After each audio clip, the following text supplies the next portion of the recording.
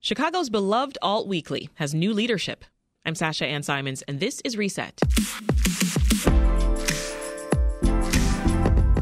After a 6-month nationwide search, the Chicago Reader, the city's premier alt weekly, has announced its new CEO and publisher will be Solomon Lieberman. So we thought that we'd talk to him about his plans for the Reader and why he's excited to take on this new role. Also with us is the person handing over the reins, the paper's co-publisher for a couple more weeks, Tracy Baim. Solomon, let's start with you. Before we hear about your story and your credentials, tell us why you wanted this job running the Reader Institute for Community Journalism. We know that's the nonprofit that publishes the Reader. Yeah, it connects my entire life at this chapter for me. I've been watching the Reader closely for 15 years since grad school, where I studied journalism, and over the last couple years in particular, like a lot of us who care deeply about it, and seeing Tracy and the team save it, build this new nonprofit foundation was so impressive from afar. Mm-hmm. And when I saw the opportunity to take lead from her, and I'm sitting next to her, and I'll say this a lot, she is a force of nature, and honor everything she's done, honor that 50-plus-year-old legacy, and serve this wonderful singular publication, the people who make it, the people who read it. I couldn't say no to that. Yeah. So super excited. You made a quick mention there of grad school journalism. Give us more of that path, that journey here. Give me the LinkedIn bio, if you will. The LinkedIn bio. I went to University of Wisconsin-Madison, political science. Then I was in New York. I worked in off-Broadway theater, musical theater, small space, but I did everything and I loved it. And then I worked in spoken word theater and hip-hop theater for kind of audiences that usually don't get it, and then got kind of infatuated with issues behind a lot of that storytelling in New York City. Found my way to Chicago, where I fell in love with journalism and my wife by chance. Nice. And stayed. Have been lucky over that time, the last 15 years, to work almost entirely in nonprofit. So in a lot of journalism at the Better Government Association, first as a web editor, and then as a vice president working on kind of another turn of the org. And I bring that and all that love for arts and journalism and civics and really good pluralistic democracy here. I love that. Why was he the one, Tracy? Well, the board of directors made the final decision, but I certainly saw a tremendous capacity in him. I had heard about Solomon last summer from Andy Shaw from the Better Government Association, and I really encouraged him to apply because I thought many of the qualities he had in nonprofit journalism, understanding culture, and his love of Chicago, all things Chicago, and democracy really was going to be the perfect next step for the Reader. I felt like I had done everything I could to a certain point, turning it around into a nonprofit, and that he could really take it to the next level. As we've discussed previously here on Reset, Tracy, there was some turmoil at the Reader before this transition to a nonprofit last year. Remind us what the paper and its staff have been through in these recent years leading up to these changes. Yeah, so in 2018, the fall of 2018, Edwin Eisendrath was the publisher of the Sun-Times, which owned and operated the Chicago Reader. It was 2 days from shutdown, the Chicago Reader, when Elsie Higginbottom and Len Goodman hired me through surrogates to be the publisher. At that point, it was losing $1 million a year, right? So within a few months, I realized it needed to turn into a nonprofit, that we couldn't keep having a successive series of billionaires and millionaires save this paper. They were going to eventually just shut it down. So it needed new revenue streams. So I started the application for the nonprofit status. I turned it in on February 1st of 2020. 1 month later, the world shut down. And so we went through another tumult. We got PPP loans. We survived. We didn't lay off anybody, but it did delay the nonprofit conversion. And then one of the owners who had a column in the paper, Goodman, challenged our editorial team about editing one of his columns related to to vaccination. So that caused a 6-month delay in the nonprofit. It was pretty much an existential crisis for me and my team. Mm-hmm. Again, I think we were just a couple days from shutdown when it finally came to be in May of last year that we were able to convince him to go along with LZ to actually sell the paper to the nonprofit. And those major crises for me, and also I turned 60 a few weeks ago. Happy belated. Thank you. All kind of led to me saying, next. What's next for me and what's next for the paper are going to be different. It's a good summary. I can tell you've answered that question a few times.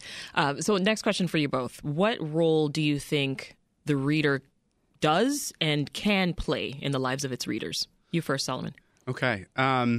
It's already playing at a lot of levels. It is a touchstone. It is a safe space and safe place for expression and ideas of varying lengths.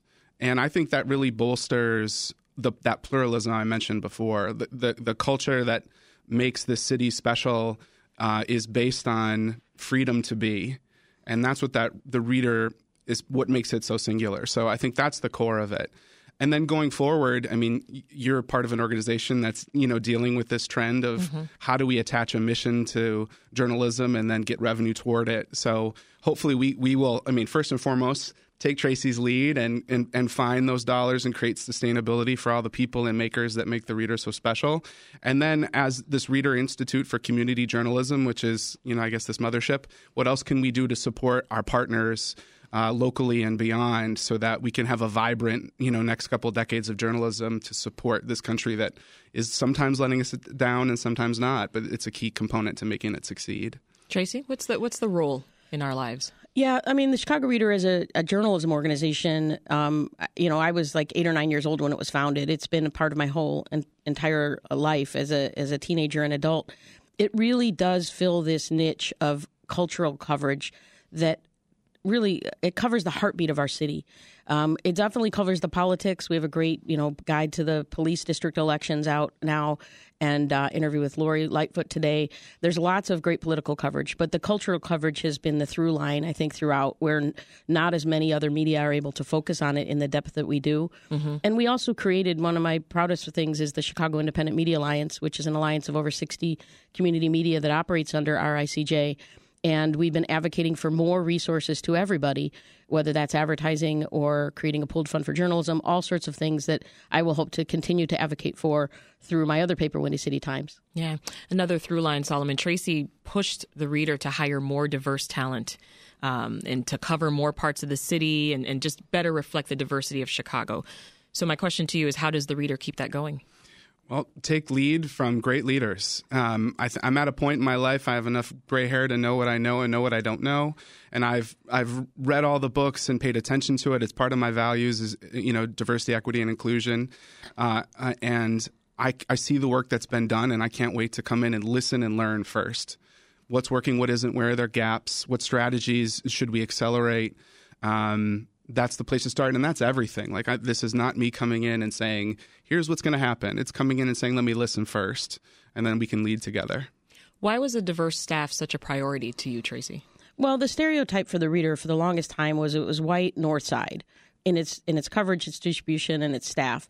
It did better than many mainstream outlets did, but it was often that stereotype of parachuting into communities to cover them. Amazing stories that came out of that on police torture and cultural coverage.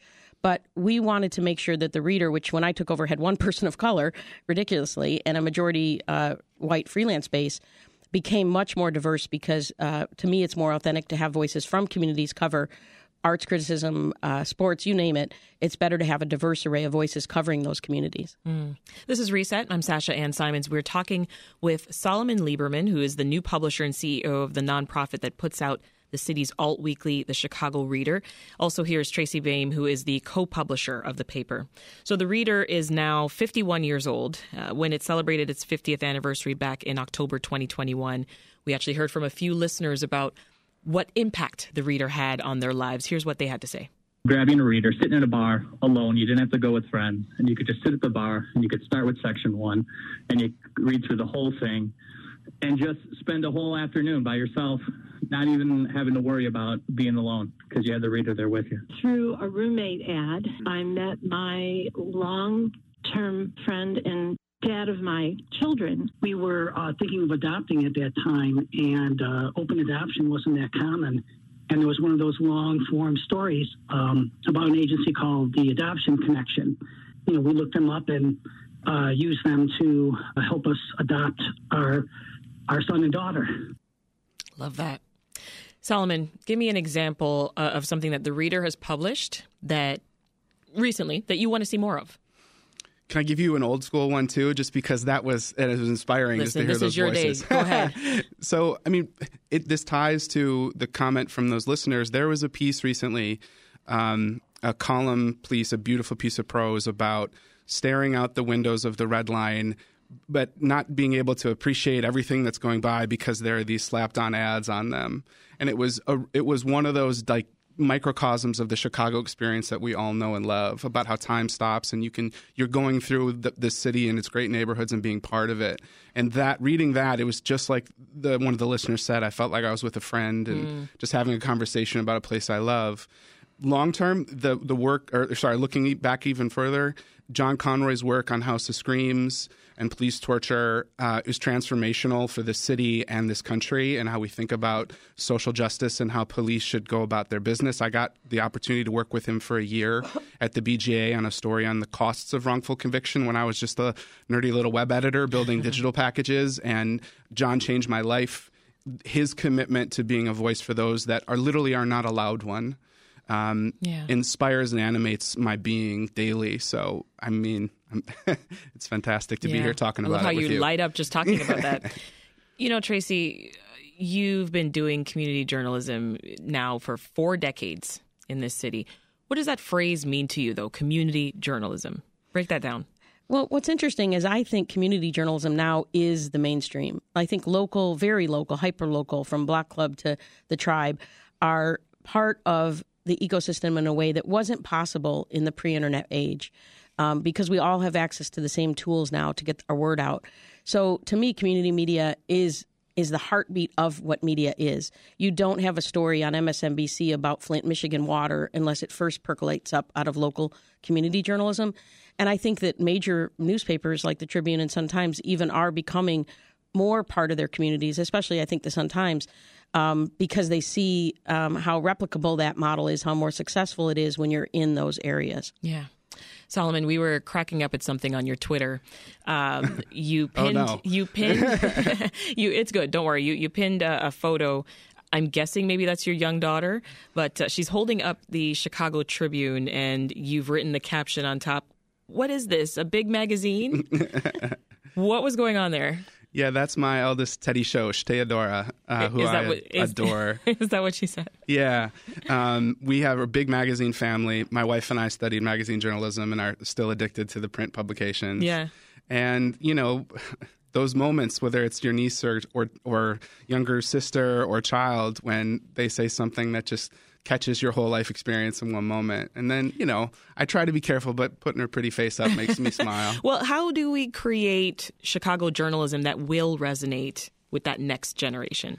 Yeah, I think it starts with listening, not only, you know, as I said, family first with our team and knowing who we are and who we are not, who does what, but then going out and talking to these readers and listeners, you know, what are the things that they want to hear more of, because it supports their Chicago experience, the things that they need support on.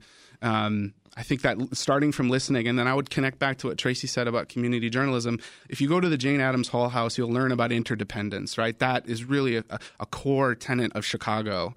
And you know, competition is good in journalism. Collaboration, I think, is even better. But figuring out a way to rely on each other, where we can serve our audiences, support our writers and editors and designers and makers, but do it in a way that, you know, we can lift each other up. Yeah. I mean, that's the spirit for me. I mean, you mentioned it earlier. We are, of course, grappling with the very same questions here at WBEZ. I take it a step further. I think of my kids, they're teenage girls, and this world that we're growing up in right now is not, you know, not too easy. There's a lot of things going on. There's a lot of changes, misinformation, AI, political polarization. I could keep going on. It just seems to me like access to news that you can actually trust is super important right now. Yes, we need a whole hour on that. So the one thing one of many things the reader brings is, I think, a nearly unimpeachable brand of truth seekers. So how do we put that to work? And how do we, I mean, there's a great quote, I think this is Katharine Graham at the Washington Post: if you invest in the work, if you invest in the newspaper, the platform, the people will invest in you. And that's the place to start. People want true, great, special, freaky journalism, free or otherwise. And we're going to fight passionately for it. And the fact that I get to take, again, Tracy's leave, she is a Hall of Famer. If there is a Hall of Fame that exists for Chicago journalism, I probably should know that. And serve this mission and serve this community is an honor. Well, final question, and this is a softball, don't worry. If I'm a Chicagoan and I'm on the corner, or I'm at a public library, or I'm at a coffee shop, and a copy of the Chicago Reader is around, why should I pick it up? Why should I give it a try? I think it's knowing that whatever is on the cover or not, that you are going to find that moment in there where you connect time stops and you feel part of the city and all of its diversity in one moment. And then hopefully also that there's something in there that can help you make a decision about how to lead your life. Tracy, I got to hear from you on this one. Yeah, it's a curated version of the most important cultural and political stories that the Reader editors have found those couple weeks. It's a different experience than just scrolling through your phone. So that print product or the PDF download gives you a unique experience in Chicago journalism. We'll leave it there. We've been talking with Solomon Lieberman, who is the new CEO and publisher at the Reader Institute for Community Journalism. That's the nonprofit that publishes the Chicago Reader. And we've also been speaking with Reader co-publisher and Chicago journalism legend, Tracy Baim. Solomon and Tracy, thank you so much. Thank you. This episode of Reset was produced by Dan Tucker, and it was edited by Ethan Schwab. Stay in the know with everything happening in Chicago by subscribing to the Reset podcast. And when you do, leave us a rating and review. That's all for Reset. I'm Sasha Ann Simons. We'll talk to you this afternoon.